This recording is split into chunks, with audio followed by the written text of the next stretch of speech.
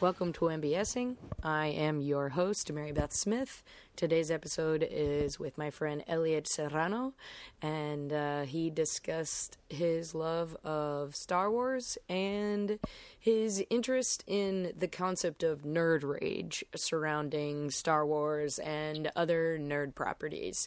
If you're not familiar, nerd rage is basically when a fan base for something in pop culture that's typically considered a little, on the nerdy side, your sci-fi, your fantasy, things like that, the fan base of that thing gets upset about something that is going on regarding the property. For instance, the Star Wars prequels is specifically where Elliott drew the connection of nerd rage and Star Wars. I mean, it can also mean a few other things that involving purposefully saying incorrect nerd trivia just to tick off a nerd. Anyway, I know the nerdologues have used that definition of nerd rage in the past.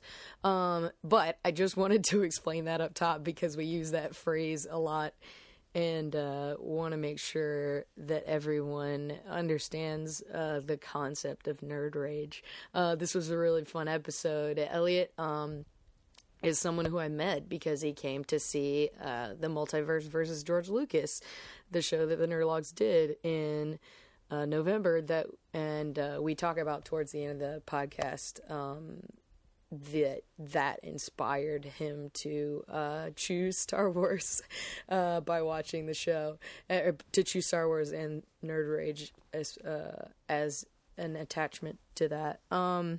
Which I thought was really cool, and he really liked the show, so that was nice of him to go on about, and I don't think it was too prodded from me. So yeah, enjoy that.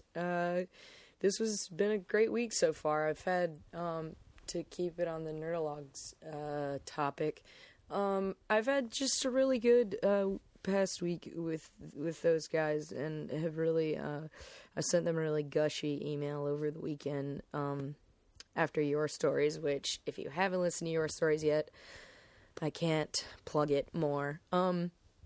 Yeah, after Your Stories one night, and I just felt like we had a really good day together as a group of friends. So if you'd like to see us soon, please come to our Sketchfest show on January 11th at 11 p.m. And that was a masterclass in segues. I'm not going to go on too much longer because Elliott and I had a pretty long episode to begin with. So I hope you guys enjoy it. Thank you for listening. And here is Red Eye writer and contributor Elliott Serrano. Nice. Are we rolling? We are rolling. Oh, okay. We are most definitely rolling. My guest today is Elliott Serrano. Is that how you pronounce your last name? Unless you know how to roll your R's. Serrano? Ooh. Very nice. Yeah. Sexy. Ooh, I'll keep that in mind. Yeah. I'll put a little designation over the R's. Yeah, if you can roll your R's. That's the way I grew up saying it, but okay. People just had a hard time pronouncing my last name. Which my first name actually is Elliott. Oh, which is Elliott Serrano. Wow, look at you. Killing there we go. But no one could pronounce that either, so I went total Anglo. I just anglicize, and it's but I do have my one pet peeve is when you spell my name, you have to remember it's with two L's and two T's. L's and two T's. Because it's very common that people spell my name with just one T. Mm-hmm. I actually checked when I was like getting everything ready before he came I checked the spelling. I would have used one T, so I'm glad I checked. Which is, I mean, don't get me wrong. It's not. It's just a little pet peeve. It's sure. not like I'm not going to talk to you anymore. although I will say this: if you are a PR person, I get pitches from PR folks all the time. If you pitch me with just one T in my name, you will. It's a good chance it's going to end up in my trash bin. Because you did not look at my blog. You did not look at the last email I sent you. Yes. It's all there. Pay attention. I have, my name is Mary Beth Smith, and it's 3 words. And I go by Mary and Beth. And it's kind of hard in my email because there's no separation between Mary and Beth. Maybe I should start putting a dot in there or something like that. But I'll get people just call me Mary a lot, which sometimes people will throw them together and spell Mary Beth as one word, which is less annoying to me than when people just use Mary. I don't know. That's my name pet peeve. I would say my first inclination would be Mary Beth. Mm-hmm. That's what I always got. Like when Kevin introduced me to you. It's Mary Beth. Oh, okay. And that's the thing is I'll introduce myself as Mary Beth and then sometimes still get Mary. I don't know. I know it's kind of a southern thing to have a double name, but I think Mary Beth is one of the most common ones. Yeah. Well, I have a coworker. Her name's Katie Sue. Nice. Just Katie. It's Katie Sue. Where is she from? She's a Midwesterner. Oh, really? Yeah, she's a Midwesterner. So I don't know where the Katie. Well, she insists it's Katie Sue. So what's the origin of Elliott Serrano? Because I grew up in a Spanish family, and all Spanish families, for the most part, we get our names from the Bible. Oh, sure. It's a very Latin thing. That's why you get so many Jesuses. Mm-hmm. I always wanted to make a T-shirt. I wanted to create a T-shirt with Jesus wearing a do-rag, saying "Jesus loves you." Yes, and yes. And Jesus loves me. It would be a baby doll shirt. It says Jesus loves me with the cap sleeves. Right, but then underneath would be in smaller letters. But my parents want me to date a white guy. It's, the whole Jesus, Jesus. I like it. But yeah, we always got our names from the Bible. So my dad was also named Elliott. Elliott is from the Old Testament, Hebrew for faithful to God. I used to get that one all the time. Talk about a misnomer. What do you mean? Yeah, really. God and I, if we're on speaking terms right now. And all my siblings here all have biblical names. Gotcha. So that's just a common thing, especially in Puerto Rican culture. I think they've forgotten that over time. It's not just Jesus Carlos. Yeah, there's a lot of other branches out. That makes sense. I was just curious. Cool. Well, we might as well get into it. Elliott's going to talk to me today about Star Wars specifically, but also the nerd rage that surrounds the prequels of Star Wars and some other... Nerd rage, there's a lot of nerd rage right now, not just surrounding Star Wars. And I expect there to be more nerd rage when the J.J. Abrams movie hits or leading up to it. Mm-hmm. But not only that, I mean, there's nerd rage surrounding almost anything. Mm-hmm. Okay, so Teenage Mutant... I wrote about this for Red Eye once. Everyone was angry at Michael Bay. Yes. Because he's doing a Teenage Mutant Ninja Turtle. Teenage Alien, maybe ninjas, maybe who knows. Not, yeah. And maybe who knows if they're turtles. Yeah, yeah. So recasting the Ninja Turtles as aliens. Tons of nerd rage surrounding that. And what just came down the pike? Ed Helms is going to do Naked Gun reboot, and nerd rage surrounding that too. So it's just getting to the point, and I guess for the purposes of full disclosure, I first kind of cut my teeth in the geek nerd community, contributing to said nerd rage with my my YouTube show, Comic Culture Warrior, where it was myself and a co-host. Jose Melendez, who was still is the king of comic book nerd rage. The dude is incredible. He's probably one of the most caustic, sarcastic, snarky people you'll ever meet. Man, it's so interesting. I do think that nerds and nerd property are And maybe, I think it probably has a lot to do with the internet, is because they're, those kind of people are the ones who are filling, comment threads and YouTube channels and things like that. And they get the attention. Yeah, with content. So if you give them something to be frustrated about, you'll hear about it. It's like, it's so much useless energy when you think about it. Yeah, I know. I agree. Look at all the stuff that people get nerdy about and get angry about leading up to it. And does that affect the box office of a particular movie? No, they still go. No, yeah, still go. And that's why things like that still get produced. And then you look at all the properties that had all the positive buzz surrounding them. Serenity. Mm-hmm. With all the buzz that they were trying to. I was going to say almost every Joss Whedon project has always been supported in my one way or another. Well, okay. Agents of S.H.I.E.L.D. now. Yeah. Not so much.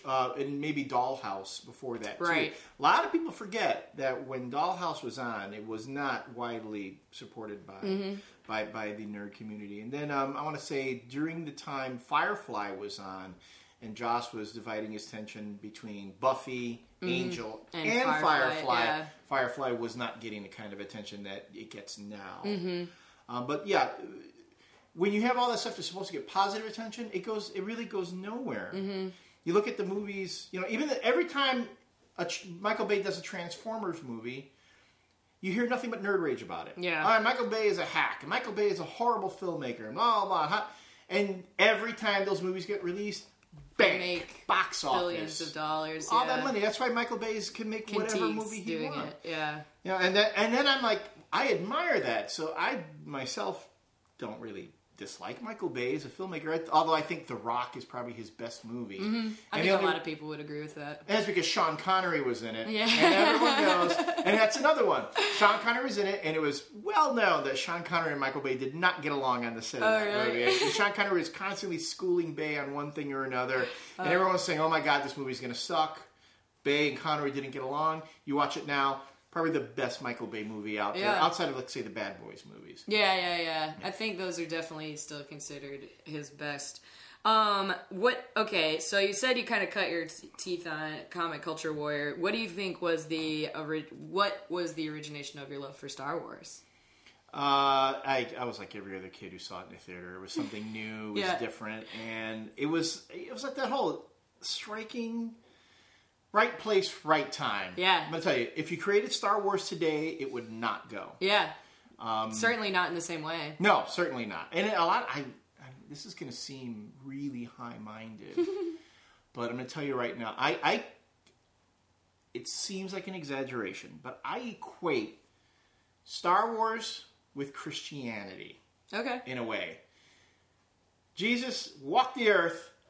Just happened to happen. Right place, right time. I'm telling you, if Jesus walked the earth today, Christianity, dead. No one would care. Yeah. It wouldn't happen. Certainly not in the same way. Not in the same way. And it probably wouldn't take and spread as wide as it did. Mm-hmm. There's so much fracturing within pop culture today, outside of just regular culture. If you tried introducing Star Wars today, it wouldn't take off. Although, I'm going to tell you, if Star Wars doesn't happen when it happens... I'm not sure we have pop culture that we have today. Oh, yeah, cool. And I'm not even sure that we even have a lot of the things like the freaking internet today. Man, that's a really interesting concept that I don't think I can totally argue with. It really did kind of earmark, especially for nerd culture, absolutely the beginning of a huge revolution. No, definitely. And I remember arguing this once with one of the writers for The Score, the local radio station. Mm-hmm. And every once in a while when I'm feeling particularly snarky, if something happens in the world of sports that I like to poke fun at, I will say, reason number 3,402 why Star Wars is better than sports. And I go, the thing about Star Wars that to me makes it greater than something like, let's say, the NFL is you consider when Star Wars came out, it was like a domino effect. Mm-hmm. How many kids got into science fiction because of Star Wars? Absolutely, right? Yeah. How many kids decided they wanted to do something in the creative arts or in the scientific field because of Star Wars? How many advances took place in technology because of that? we have Star Trek today because Paramount saw how Star Wars did, and they decided to relaunch the Star Trek franchise as a series of motion pictures. Oh. And that just set off a whole domino effect of things. I mean, I always say we probably wouldn't have Star Trek today were it not for Star Wars reviving people's interest in that sort of thing. Now, how many people became scientists because of Star Trek? So it's like that butterfly effect. Just kept going and going and growing and growing. That's cool. So I say, how many people really got into science and worked on the Hubble telescope because they were failed major league pitchers? No. Probably none. No, I mean, maybe there's one or two. Right. I apologize to the NASA engineer who wanted to be a pitcher and decided, well, I can't do this, so I'm going to go into science instead. But I bet you it's because he saw Star Wars. Oh, that's so funny. I actually, my relationship to that idea of something fictional inspiring something that you wanted to do, is, when I was in, high school, I started watching, I loved the show CSI. I loved it. There you go. I loved every episode. I loved Gil Grissom. He was so smart, so cool. And I already had this huge interest in science. I wanted to be a chemist at the time, and then I was like, I can be a forensic chemist, and I can solve puzzles that are crime puzzles and all this stuff. And I got really into forensic chemistry and read a lot about it and was going to go to school specifically for forensic chemistry. Decided to just go for for a general chemistry bachelor's degree and maybe go to grad school for forensics, and then came here and started doing comedy instead, basically. And all those crimes will now go unsolved because of your love of comedy. But I do work in a lab where we teach chemistry classes, and sometimes forensic chemists come in. So I'm still doing some work in that general direction. Oh, but there you go. I do think that we lose sight of how influential big pop culture things can be on kids and just on people in general. It's like you don't have any window into the reality of those types of things, I don't think. I mean, how was I as a young person going to actually enter a forensic lab and learn about all this stuff without being inspired to do so by, this fictionalized version of it? Oh, absolutely. And you're absolutely right about that. And I think, which brings us back, to the whole Star Wars thing, is that unless you can inspire people to have dreams and show them these are the possibilities, then things are, society becomes stagnant. We don't reach. And for the longest time, it was through reading. It was through books. And I still believe that's the best way to inspire. And I think that's the best way for kids to be inspired. And luckily, every once in a while, you'll have J.K. Rowling do Harry Potter, and that inspires kids to read and gets their imaginations going. Yeah, and that sets a domino effect, into other forms of fantasy and so on. But these days it seems like it comes mostly from television and movies. And, although, let's be honest, it's always been like that. I mean, if it wasn't television, it was radio. Yeah. How many kids wanted to be a police officer because they heard the Dick Tracy. On the radio? They wanted to have adventures like Little Orphan Annie. They wanted to be, the Shadow. Yeah, we had Batman today, the Shadow then. Radio inspired imaginations then too. So it wasn't just, I guess, kids read. I'm saying that. But, I read a novelized version of CSI at some point in high school. Like they came out with CSI novels. Yeah, and that's actually one of the things that really made me a voracious reader, because my dad got me to read comic books. And then the Star Wars comic books came out. And then the Star Wars novelizations came out. And then, now the first Star Wars novelizations, like the very first one that was supposed to have been written by George Lucas wasn't. He was written by Alan Dean Foster, who's a great science fiction writer. Okay. That's a great book. I mean, it reads like a science fiction book. Yeah. And then after that, then he wrote Splinter of the Mind's Eye, which is also another great one.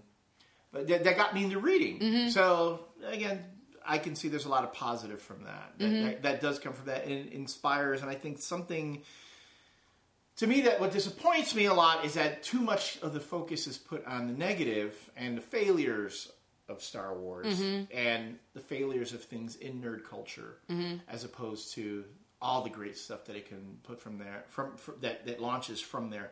Mind you, someone might disagree with me on that too, because I know folks who work at Lucasfilm. They're great folks. They love Star Wars, and they will talk about how much they love Clone Wars, and they love the prequels, and they love this and that. And then you come off kind of as a sycophant. You know, you come off as like you sold out. Oh, sure, right. No, I mean, I'm definitely on your side. This is even something that I've spoken to on the podcast before, is that I am definitely more of a, like, let's bring things up as opposed to putting things down. I mean, I'm critical of things as much as anyone else. But I more enjoy celebrating and talking about the things that I truly love and am a big fan of and championing those things, as opposed to just spending, like you said, that expulsion of energy just to bring something down and be negative is so counterintuitive to, progressing pop culture and progressing just culture in general. It's good to know the things that you don't like. It's good to I think it's good to consume in some way, at least, like, if there's a show that you don't think you'd like, watch the pilot, watch an episode or something like that, so you're at least exposed to it and have an informed opinion on it, as opposed to just, like you're saying, before the movie even comes out, just openly shitting on like Ed Helms and Naked Gun. Who know? Like, maybe which will suck. Yeah, exactly, exactly. But Ed Helms, you suck. I'm joking. But it's so, I know. I love Ed Helms, but it's so counterintuitive to just have that opinions right out of the gate. Maybe it's counterintuitive of, to keep rehashing nerd properties in general, but. Yeah, but it's also what sells. And right. That's what you're saying speaks to two things. The first being, and this is something back to me saying I cut my teeth on nerd snark or geek snark. Mm-hmm. Over time, for you as a critic, even you, I think if you're being open-minded or you're truly open-minded, mm-hmm. you get tired of it. You get tired of trying to figure out the newest way to rip something. Sure. And one of the things that we did with Comic Culture Warrior is, Jose and I spent a lot of time, we might spend some time ripping it, but I would spend a lot of time like editing our shows because I didn't want to just be a rip session. It had to be entertaining too. Yeah, absolutely. So it has to be entertaining. But then here's the other problem, is that the reality on the internet these days is the negative, like I said, gets more attention. Mm-hmm. I go back to Comic Culture Warrior. Two instances. One with Comic Culture Warrior and one more recent with Red Eye on Geek to Me. First, the Comic Culture Warrior, Jose and I spent a good amount of time, one time just kind of ripping an issue of Dark Avengers. Okay. Where the Sentry ripped off the head of Morgan Le Fay. And killing her effectively. Okay. And it was in a comic book, and he technically didn't kill her because she was like this sort of time traveling being that you couldn't kill, right? And so on and so forth. But it was this imagery of the Sentry ripping the head off of a woman in a comic book, and it happened It happened coincidentally around the time that beheading took place in New York. The guy who beheaded his wife using a scimitar. Oh God, this vaguely sounds familiar. Yeah, it was a while back, and it was the whole thing about. One of the things that Jose and I would be very sensitive to in comic books is depictions of violence towards women. Sure. So I'm saying any sort of violence towards women in a comic, seeing depictions of rape. anything like that, that is going to get our hackles up, and we are going to be super critical. We get ape shit. And that was that time. Yeah, sure. So we spent time. So we spent time talking about that, and a thing that happened on in one of Mark Miller's books. Another bit with implied rape. Okay. Brian Bendis and Mark Miller have very loyal fan bases. They're always talking on the Miller boards, the Bendis boards. Somebody took our reviews of these books, posted them in the Bendis boards, and people went bonkers. All these video views of the show, people were watching it, and then spending time ripping us for having our opinions. Wow. Right? And we're like, and at one point, it's like I wasn't even going to, I said, I'm not going to go on there and defend myself. Because there's really no way to defend yourself against people who have already made up their minds. They were making arguments about what we were saying. They were misinterpreting what we were saying. And I always say, you can't argue with crazy. So I wasn't going to argue with crazy. Go on, believe whatever you want. Sure. Yeah. We're a couple of dorks. Yeah. We have no girlfriends. We never kissed a girl. Whatever. Yeah, we're butt buddies. Whatever. I don't care. Say whatever you want. Sticks and stones, they say. Right. Okay, so that went off. So there was a particular episode of one of Bendis's books that we decided, I even told Jose, we spent so much time ripping him. Let's talk about something we like. Sure. His book Scarlet came out, a book that he did with Alex Maleev, and we loved the book. And we spent a good episode just praising the book and talking about how positive it was, and we liked it, and it was a great book, and singing its praises like you would sing Caesar's praises, whatever.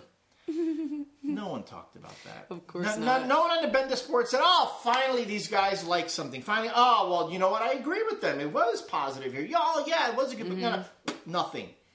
Because if we didn't have someone generate some sort of friction and anger, no one was going to talk about it. No one was going to repost it. No one was going to view it. No one was going to get all heated about it.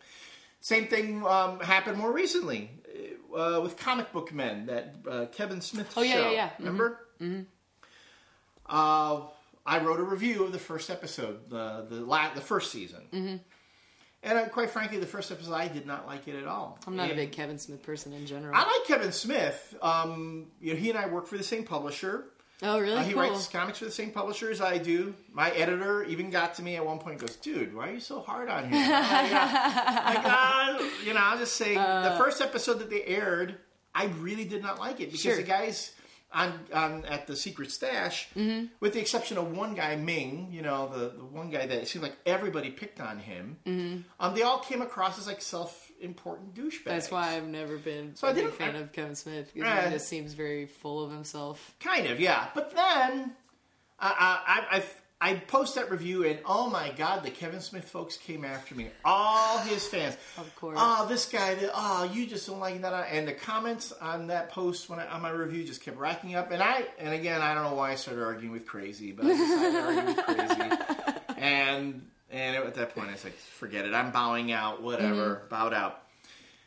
In the interest of fairness, I said, you know what? I'm going to watch one more episode. I'm going to watch the second episode. I want to make sure I just didn't go in with a bias against it. Right, yeah. I mean, it goes back. I think that's absolutely what you have to do.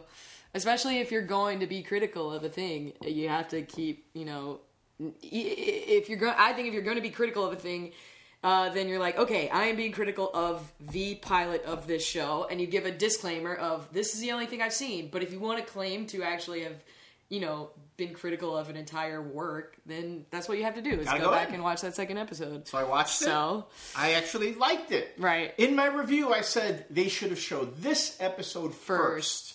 Show these guys being buddies. Show me why I should like them. Yeah. Show me how they get along, how they have camaraderie. And then I will get into them, picking at each other. Crickets. Of course. Crickets. Yeah, that's interesting. No. What's his name? Brian. I forgot his last name. The dude on the guy with the beard on the show. I haven't seen. I had made a comment. I had made a comment on Twitter to it, and he responded to me laughing at me about something, and then he retweeted some other stuff, and kind of again taking his shots at me. Yeah. And then when I say, hey, just so you know. Hey, it was okay. liked it. This is a better review. Got no response. Nothing. Yeah. It's like, see, you guys are now you're basically trolling yourself. You just yeah. I have a friend from college who recently wrote a piece for, I think, Slate, I think it was on. I can't remember. He sent me the link about the idea of I can't remember what phrasing he used. It was basically like the male version of a manic pixie dream girl. So I think it was like the manic grumpy dream fellow, or manic grumpy, like it was really, really funny. But it was based on this character from The New Girl. Mm-hmm.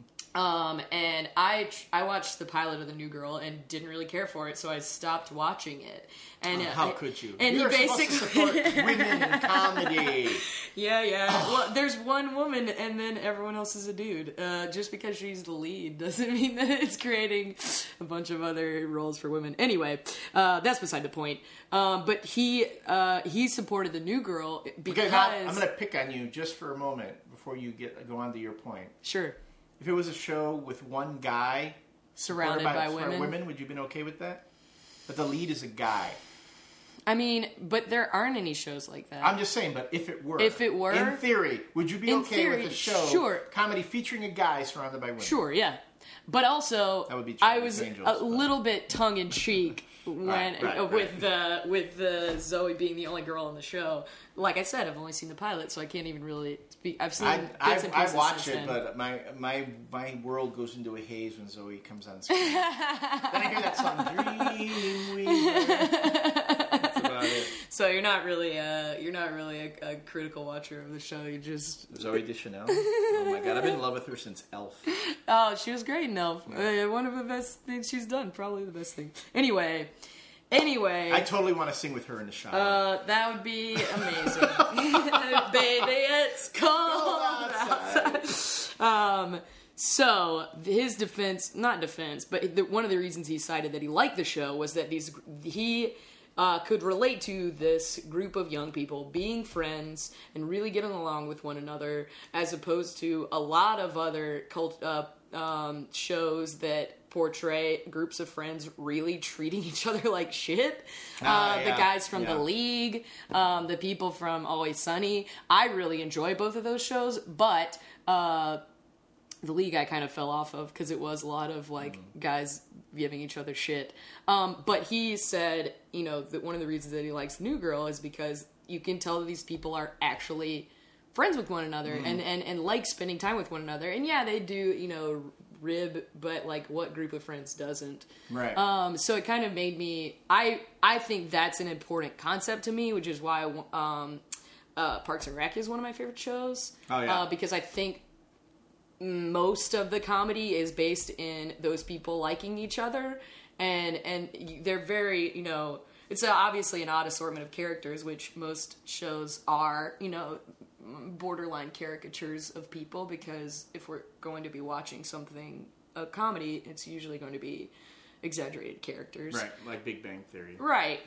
But the cast of characters really does enjoy working with one another. Right. I think that's something that's definitely come out in the later seasons, as, weddings and relationships and friendships in general are all based in positivity as opposed to just tearing each other down. Which you would think they could, take that element and put it back into Star Trek again, where it seems, I know with the Ronald Moore and Brandon Braga era in Next Gen and all that, to them it was the whole, well, you can't have everyone getting along because then there's no drama.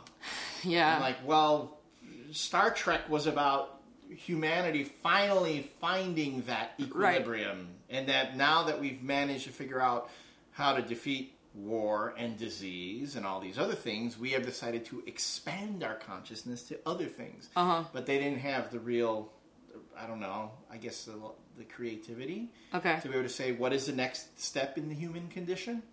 Because just coexistence. Yeah. Then showing other races how to get there. So to me, back to Nerd Rage. I mean, the whole thing with the Star Trek movies. Mm-hmm. Okay, I mean, I'm going to be a total hypocrite about this, too. I mean, I know, too. God, I hated Into Darkness. Really? I really hated that movie. Oh, man, this is so hypocritical. I love it. I know. But the reason I hated it is because it started so strong, and it seemed like it was making some really bold choices, and then the entire movie unravels in the last 20 minutes. It completely unravels in the last 20 minutes to the point where I hated it because it showed such potential, and then it just backed out. It was like the episode of Family Guy where Stewie finally kills Lois. Oh, yeah. And then at the very end, you find out it was Stewie going through a whole simulation thing. Right, yeah. And then Brian goes, oh, so you mean none of that happened? So if someone was following the story and they thought it was real, it was just a big lie? And he goes, yeah, but it was a good story. They should have enjoyed it. And but Brian goes, you know, you're essentially telling everybody who's been watching up to this point, you know, you're giving them a big middle finger. Yeah. That's how what you felt. Into Darkness did at the end. It was like giving Star Trek fans the middle finger, saying, F you. You thought we were going to do this, but no, we're not. No, we're just... Interesting. And that just really upset me. Sure. Same thing with Man of Steel. Okay, I didn't see Man of Steel. So Man of Steel... but I know it got on the whole, pretty negative response. Yeah, well, yeah, I mean, it didn't... I guess the thing about Man of Steel is that it didn't come out at the same time as, say, Iron Man 3. Mm-hmm. Iron Man 3... Man, I have my own hypocrisy being thrown in my face right now. That was another movie that I kind of I wasn't happy with, but I was trying to look at the positives of it. Yeah. Iron Man 3 pissed me off. Man of Steel, livid. This is so funny. I can't believe your nerd ratings were I'm raising right now. But it was all because they started so well, and then they brought me down. It was but it wasn't like... You know, it was like, I know how my dad, my mom and my dad always felt with me when I just let them down. I'm not angry. I'm just disappointed. Sure. So that's really how I felt. I don't know if it was nerd rage. So it's like not... That's kind of how I felt. Okay, well, here's my thing. You wanted to speak specifically to Star Wars, so let's talk. If you really don't like, these, you don't like Iron Man 3, you don't like Into Darkness. Yeah. I like both of those movies, but I don't have as much invested in either franchise. As I'm not someone who's seen every episode of Star Trek. I'm not someone who's read every Iron Man comic book. I just like those movies, right? Those movies were made for you. Exactly, they were made for you. Exactly. Yes. Let's talk about the Star Wars prequels. Okay, let's talk about the prequels just for a moment here. And I want to bring up the biggest. Let's bring up the Gungan in the room. Okay? I get so tired of the Jar Jar Binks card being pulled. It's like whenever you get into a debate about the prequels. Jar Jar Binks, bam! Obviously, yeah. Okay? Absolutely. Jar Jar Binks appeared in the first movie. Mm-hmm. He was a supporting character. Mm-hmm. You didn't see him in Attack of the Clones. He never appeared in that movie, and he showed up for a brief moment in the last one. Mm-hmm. Okay? Enough with Jar Jar Binks. Enough. I'm tired of this thing that they just keep hammering. Well, the prequels suck because of Jar Jar Binks. Jar Jar Binks really played a significant role in one of the movies, and it wasn't even that bad. And I'm going to tell you this. Jar Jar Binks gave us Gollum. Oh, sure. Okay? Yeah. The motion capture stuff that they did then... Is the same thing they use. That cool. Peter Jackson and James Cameron used. They took that stuff and they took it to the next level with the Lord of the Rings movies and Avatar. Mm-hmm. So Jar Jar Binks gave us that. Mm-hmm. So STFU about Jar Jar Binks. I'm so tired of that. If you want to, and poor freaking Jake Lloyd. This the guy who played Anakin in the first movie. Right. I'm telling you, the kid cannot get a break. Uh-huh. He cannot catch a break. They call it, they always talk about him, Anakin Skywalker. The poor kid. And I remember seeing the movie when I first saw it. I was like, oh, his performance reminds me a lot of Mark Hamill's in A New Hope. Yeah, it was pretty like naive and childlike and not that many dimensions. Yeah, you're not expecting that much from the kid. Yeah. Just like Luke Skywalker wasn't expected that much in A New Hope. I mean, when you look at, I remember as a kid going, not really thinking so much that the quality of the acting in those movies. Right. I mean, when you watch A New Hope now, only two people can really act in that movie. Alec Guinness and Harrison Ford. Yeah. They're the only two. Because when Harrison Ford first appears on the screen, it's like, hey, mofos, I'm here. Yeah, that's so true. That's so true. Because the whole movie up to that point is like, it's definitely a, well-told story and everything. But it's like you said, Mark Hamill's just kind of going through the motions. Because that's all he was expected to do. Exactly. He had to, play it at a certain level. Empire Strikes Back starts, and then everyone's game is elevated at that point. Yeah. Mark Hamill, awesome performance. He's got to perform freaking with a Muppet and sell the Muppet as a wise and he Jedi totally master. does. Yeah, he does. Yeah. Carrie Fisher is finally given more, more of a personality, more screen time. And then Harrison Ford, of course, is driving the whole love story at that point. But yeah, so people keep pointing to Phantom Menace as this atrocity. A New Hope, at least with Phantom Menace, you have a lot of action in the beginning. Yeah. Whereas once you get past the blockade runner in the beginning of A New Hope, nothing happens for 45 minutes. I remember going, wow, I remember, Geek Confession. When I saw Star Wars as a kid, I walked out of the movie theater going, it was okay. A New Hope? Yeah. Wow. It was okay. It was good. Yeah. How old were you? If you don't mind my asking. That's classified info. When you start doing math, let's just say I was old enough to drink. No, I was like, there is no possible way. I was pretty young. I was in grammar school at the time. Okay. But then here's the thing. It didn't really hit me. Empire Strikes Back is that's when I really fell in love with the franchise. Interesting. I was like, this is, and I'm there going, a lot of times when folks say to me, I want to show Star Wars to my kids. What movie should I show them first? Yeah. I go, you know what? Show them Empire. Interesting. Show them Empire Strikes Back first. Skip A New Hope. You don't even need that one. Go Empire Strikes Back first. If your kids get into it then you can show them A New Hope for the backstory. Yeah. And then after that, show them Return of the Jedi. Because I tell you, for young kids, that first half hour, 40 minutes, it's nothing but it's a lot of exposition, exposition, and it's not even really interesting exposition. It's just this, and this, and that dialogue that Harrison Ford is always criticizing. How it was difficult to read and all that. Because by then, when he appears, that's when the movie really gets interesting again. Empire, though, from beginning straight through, it just carries you along. So then you got to give a kid, start with that movie. If your kids really like it, which they should, then show them A New Hope, and then do Return of the Jedi, because then at that point, they'll be able to accept the cuddly teddy bears. That's really interesting. And then go into the prequels. And then watch the prequels. Then watch the prequels. I didn't see any of the Star Wars movies until I was in college. That's my geek confession. I had a sweet mate who was appalled when she found this out. She kind of was she played a really major role in my, film, my love of film and my, eventual, feeling, ability to feel like I wanted to criticize, and, for better or worse, different films. And we still have, we would get into pretty good discussions on...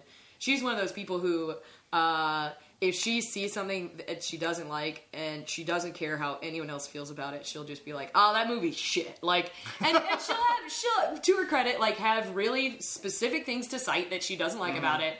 I'm trying to think of the biggest things that she doesn't like, and I'm not going to be able to right now on the spot. But she, one weekend, I sat in their room on the floor and watched.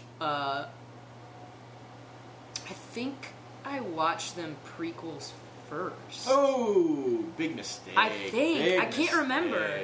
Either way, I watched all 6 movies. Whether I watched 4 to 6, 1 to 3. And I really... Gosh, I can't remember. I like the 3rd movie. I wasn't a huge fan of Return of the Jedi. So that was pretty much what it boiled down to. It was like I loved A New Hope and Empire, and I really liked Sith, and then probably Jedi, and then probably the first two. If I were like generally ranking them, I think out of all of them, my favorite of the prequels is Attack of the Clones. I mean, not Attack of the Clones, The Phantom Menace. Interesting. And I debated this with Marcus Leshock on our blogs once. Okay. And it was the old, which was the best of the prequels? And I said, okay, I'll take Attack of the Clones, which is, defending the low ground somehow. I gave him the high ground. I think that... Oh, you took Attack of the Clones. I took Phantom Menace. Okay, I think Phantom Menace is better than Attack of the Clones. Well, he took Revenge of the Sith. Yeah, that's easy. Which everyone Super says easy. is the easiest one. Yeah, everyone likes that one the most of the prequels. Yeah. Because it's like dark and tragic and all that. It has the best lightsaber battles in it. But I said, well, the thing to me about, as far as the prequels go, the Phantom Menace, of the three, the Phantom Menace is the one installment that most effectively does the job it set out to do. Sure. Which was set up the story. Yeah. Now, it's like the whole, I can tell a joke, and I can set up my punchline really well. Yeah. I'm very good at giving you elaborate joke setups. I can't guarantee that the punchline is always going to be worth the setup. So to me, Revenge of the Sith isn't worth the setup that came from the movies before. Interesting. Okay. So that's the way I debated. Of course, a lot of folks like Revenge of the Sith because, at that point everyone was angry and they just wanted death and destruction. They wanted to see Darth Vader. Although, what was the biggest criticism of Revenge of the Sith was that you wanted to see Darth Vader opening a whoop-ass on the Jedi in the armor. You wanted to see him as Vader in the armor. And then let that be all of... you don't get to see him in the armor until the very end, which kind of annoyed a lot of folks. Right. You have to still watch Hayden Christensen. Yeah. And then he kind of like jobbed David Prowse out of, being able to wear the armor for that last bit. At the end. Although I'm I don't have any inside information on this, but I'm pretty sure Hayden Christensen kind of fell on his sword. I think he's insisting that he wanted to wear the armor. Interesting. Instead of letting David Prowse do that scene, because at that point Prowse kind of had fallen out with Lucasfilm at that juncture. So, if I'm going to rank the movies for me, of course, Empire is the best of the classic trilogy. After that comes A New Hope, and then Return. Mind you, I love Return of the Jedi. To me, Return of the Jedi is near perfect to me, with the exception of the Ewoks. I hate it. It's so... It's screwed. I think that goes back to... the things that you were really bothered you about, things like Into Darkness and Iron Man 3. I think it's the whole setup is so good, and then the end just totally screws the pooch. It's borderline unwatchable after all of that setup. See, you give me a few million and give me the guys from ILM, I can fix Return of the Jedi. I can fix it easy. Because then here's what I do. Here's how you fix Return of the Jedi. All right? First, you keep the whole thing, if they're going to be Ewoks instead of Wookiees, which they should have been, okay, you're going to keep Ewoks, fine. You take the Ewoks and you turn them, by the time you get to the Ewoks, you get the whole bit where... Han and Luke are, they encounter the Ewoks and they think they're these cute little furry bears. Yeah. But then you get a little hint that these are little vicious motherfuckers because they were ready to put them on a barbecue and eat them. Fine. Okay? So just that, you keep it up to that point. When it comes to the big reveal when the Ewoks are going to overrun, they're going to join the rebels and overrun you don't have like 100 Ewoks. I'm talking, you show swarms of Ewoks. We're talking you go Braveheart on this. You get ILM to multiply the number, like they went to all the other Ewok villages in Endor. Lord of the Rings style. Like Lord of the Rings style. Like one section and just make it million. And we're talking, and then the Empire at that point, they go, holy shit. But then not only are the Ewoks because at that point, the Ewoks are overrunning the stormtroopers. The Ewoks are also eating the stormtroopers. We're talking there, like, you see scenes of stormtroopers getting their armor ripped off, and the Ewoks are, like, going into them and, like, stabbing them with the spears. That's so true. If you make them actual warriors and actual threats, and that there's more of them, I think that's really true. Like in Trilogy of Terror. Remember the little figure that comes to life? No, I don't know what you're talking about. That shows how old I am. The little figure that comes to life, and it's like trying to kill Karen Black the whole time. Okay. And it's this little thing.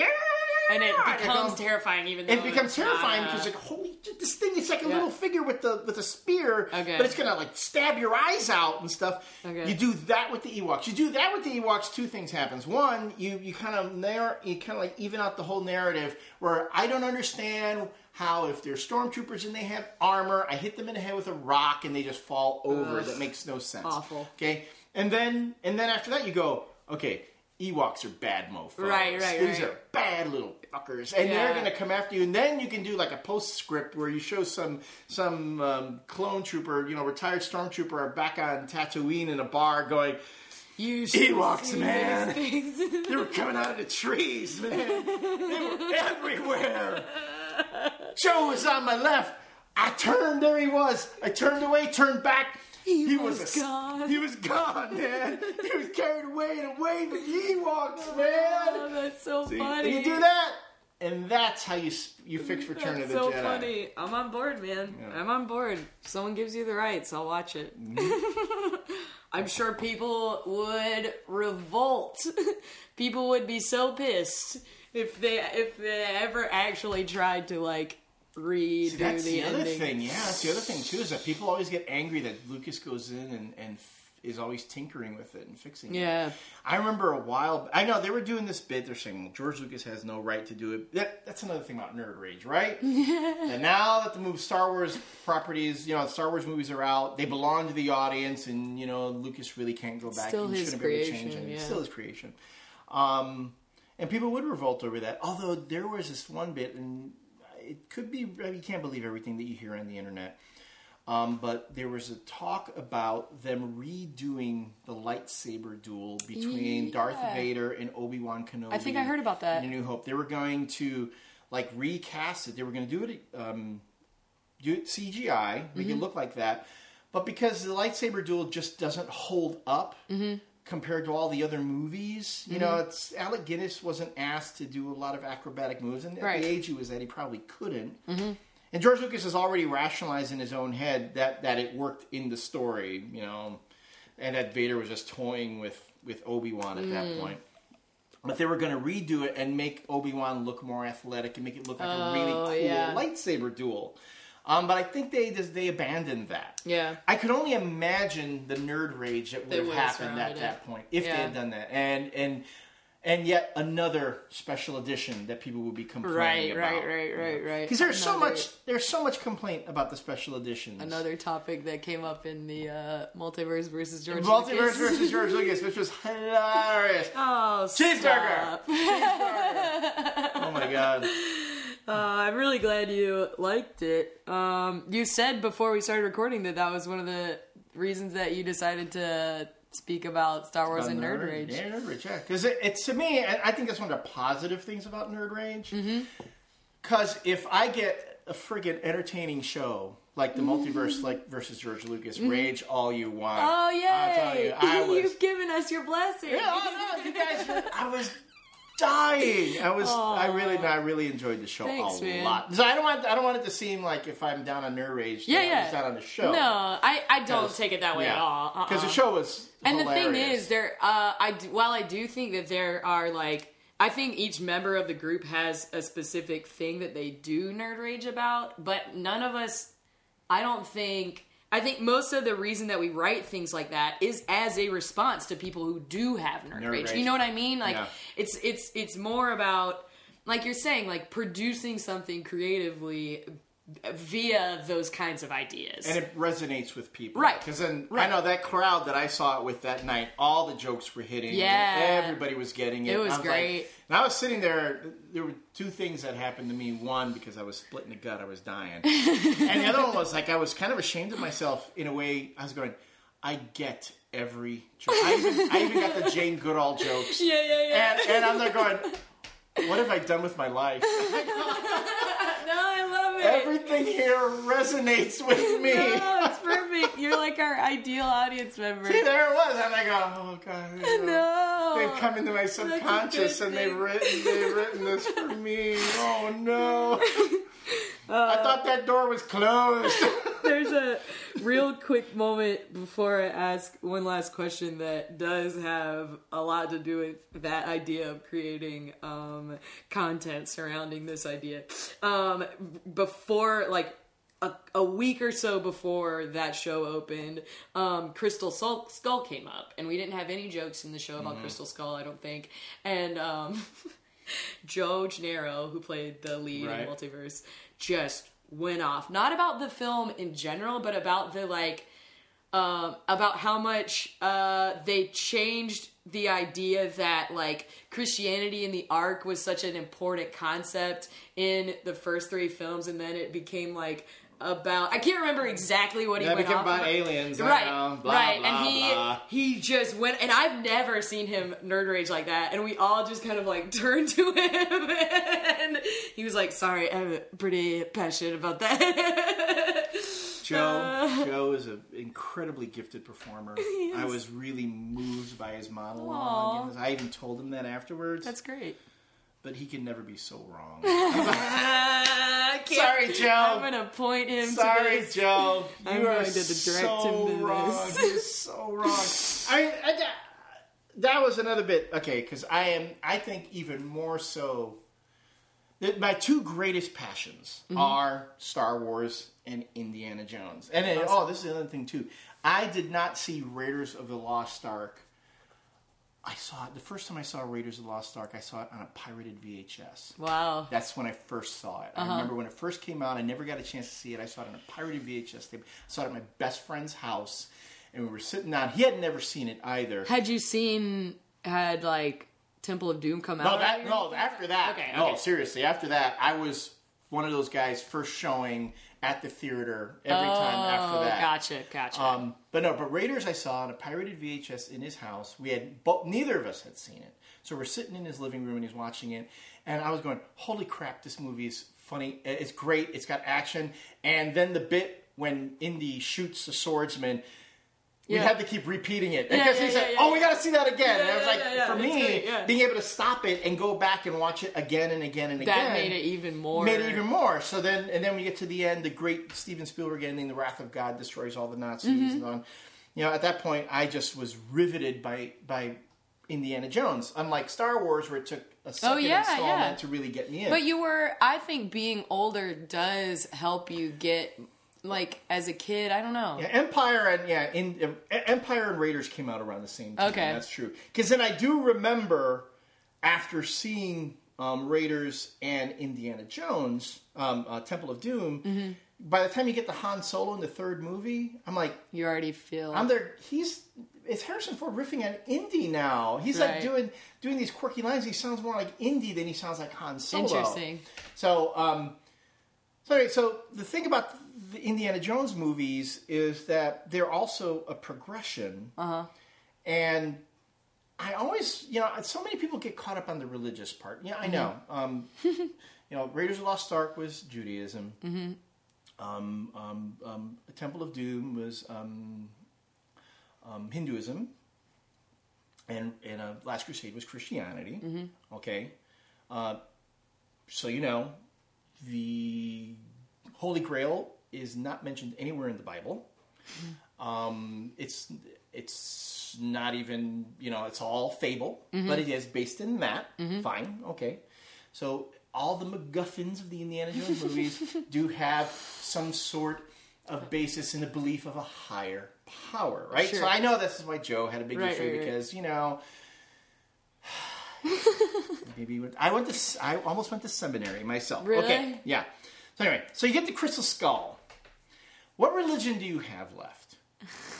You've hit all the big ones. Yeah, that's okay? fair. And let's face it, the Muslim religion's kind of touchy. If it was like the cloth of Muhammad, oh boy, now you're going to have people, like riot in the streets and stuff. Fair. You can't touch any other religions. There are none left at this point. Mm-hmm. So that would be major enough to make such a focal point like that. So what was left? Chariots of the Gods. What was that? That was the big I remember, even before when Star Wars came out, what was the big thing? That Earth was created by aliens. That life here began out there. That was the whole thing with Battlestar Galactica, the spin-off from Star Wars. I call it a spin-off. They weren't really spin-offs, but let's face it, Battlestar Galactica wouldn't exist were it not for Star Wars. Ha-ha! Back to that, coming full circle. Yeah. And then... So you have to open it up to other things. Because let's face it, if you're an atheist, the Lost Ark, the Shankara stones, and the Holy Grail are just as fictional. Don't mean anything to you, just like aliens from outer space. Or I'm sorry, inner space. Interspace. So I don't see, to me, the Indiana Jones movies being, that the Crystal Skull being about extra-dimensional beings isn't that huge a leap for me because it's another kind of is already that's what the other things are too, and essentially exploring ideas of our origins in culture and belief systems and all those things. Yeah, I didn't mean to open a can of worms, but I knew you'd be able to. Joe, you're wrong. I'm sorry. I knew you would want to. I only cut him slack because his girlfriend's really hot. She is. Yeah. Great girl. Yeah, really hot. She's awesome. I know her from the burlesque shows. Oh, cool. To close it out, I would love for you to speak to some of this is going to be really obvious things that you've already touched on a little bit, but just to wrap it up, how do you feel like Star Wars, and let's throw in the concept of nerd rage, as we've spoken to it a lot. How do you feel like those things have influenced, one, your life in general, and two, your creative endeavors?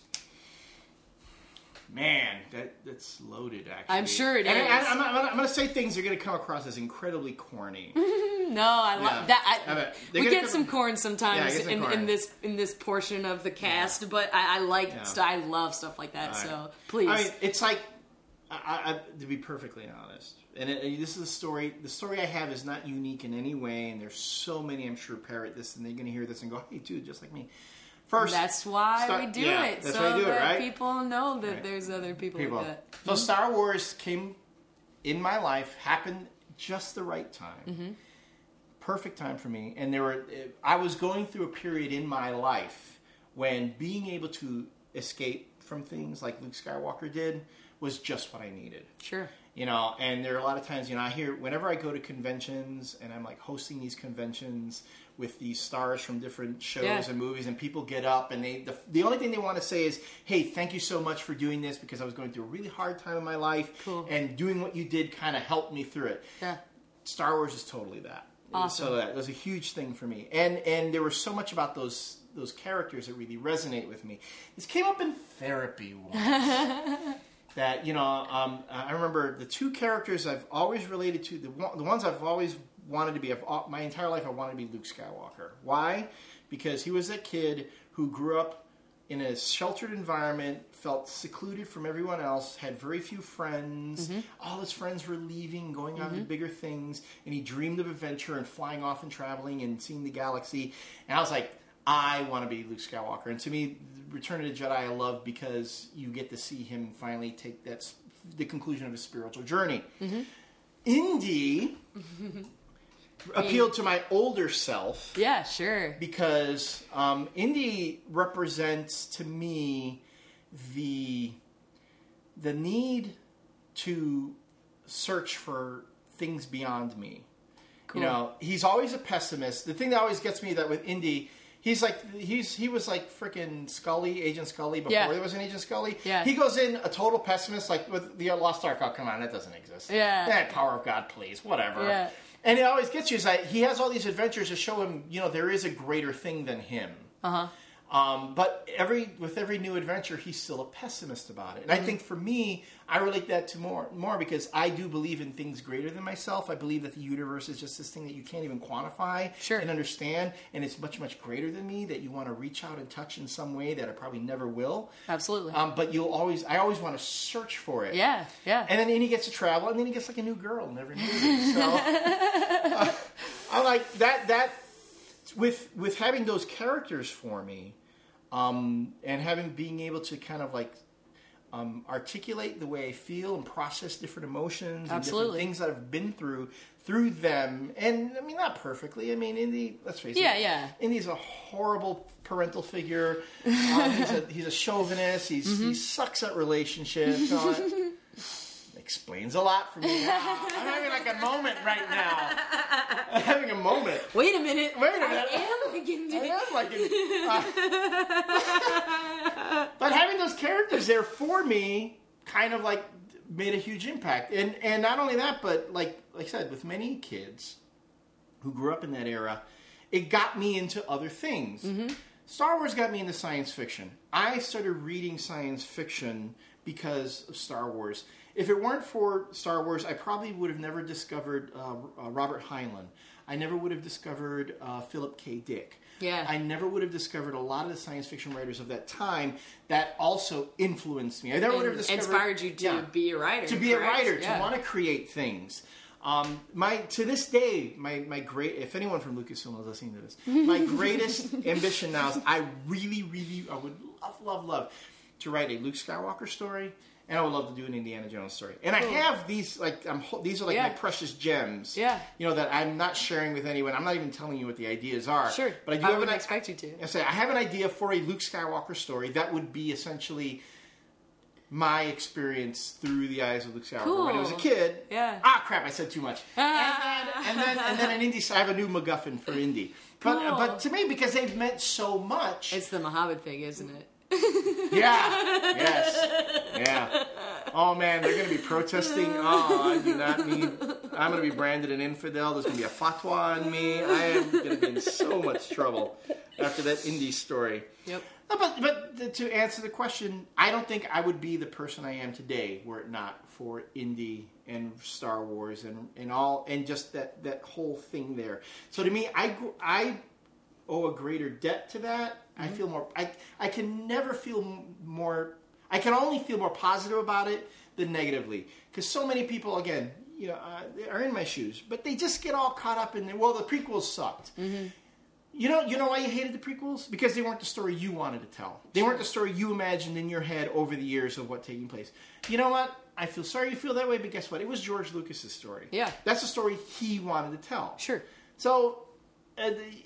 Would you have preferred that somebody else done it? Well, I'm going to tell you, if you didn't like it when somebody else did it, the argument would have been George Lucas should have done it. They took control of his property. Right. Now, that's where these new sequels coming up are going to be like. Oh, and I'm hearing all this crap about, George Lucas shouldn't be involved in it. Come on. It's still his, really? It's his story. Yeah. So, to me, the guy has earned the right to tell the stories he wants. If I don't like him, I don't like him. I don't have to watch him. Yeah. I don't have to read him. I don't have to buy them. To me, that is the greatest hypocrisy about Nerd Rage. I'm going to bitch and moan and complain about this movie, and then I'm going to go see it. I think that's. I think that'll do. And I mean, obviously, you've been incredibly influenced by these creatively, in what. Geek to me, everything about what you're doing. I wouldn't be doing this if it weren't for that. All associated with it. I don't know who I would be if it weren't for that. I have no idea who I would be. That's really, really cool. I like that a lot. Man. I feel like I need to make a copay right now. I need to see the receptionist. Do you have my insurance card? Yeah, I have your Blue Cross Blue Shield. We're getting that cleared away. We'll bill you in the mail. Bill you? Awesome. Yeah. Wow. The thing I say appropriately after that, the thing I say at the end of every podcast is that I love you and I mean that. Well, thank you, and the feeling is mutual. Excellent. Flaming red, flaming red, flaming red, flaming red, flaming red, flaming red, flaming all in my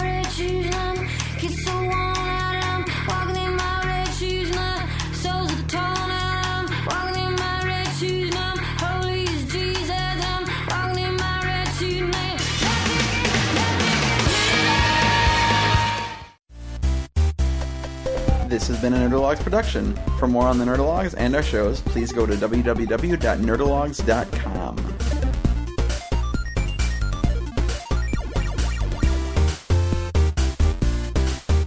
Thank you all.